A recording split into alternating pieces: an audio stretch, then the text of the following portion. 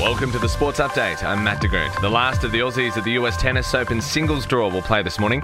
Nick Kyrgios and Ajla Tomljanovic are both in action, while Rafael Nadal has scored his 18th win from as many matches with Richard Gasquet to reach the last 16 at the tournament. In League, the Raiders have confirmed their place in the NRL finals after thrashing the West's Tigers 56-10 at Leichhardt. They were booed off the ground at half-time, the Tigers, trailing 42-0. Caretaker coach Brett Kamali says they didn't embarrass themselves in the second half, at least. Really poor first half.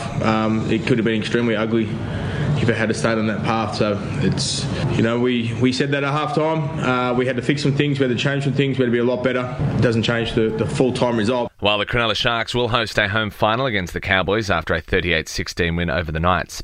AFL and Jordan Ngoe will get his shoulder injury looked at today as the Magpies prepare for Saturday's semi against the Dockers at the MCG. The star midfielder has scans on his AC joint yesterday after hurting himself during Saturday's loss to the Cats. Motorsport, and Max Verstappen has taken out the Dutch Formula 1 Grand Prix ahead of George Russell and Charles Leclerc. Lewis Hamilton was fourth, blasting Mercedes for letting George Russell pit, not allowing his teammate out on the track as a buffer between Hamilton and Verstappen.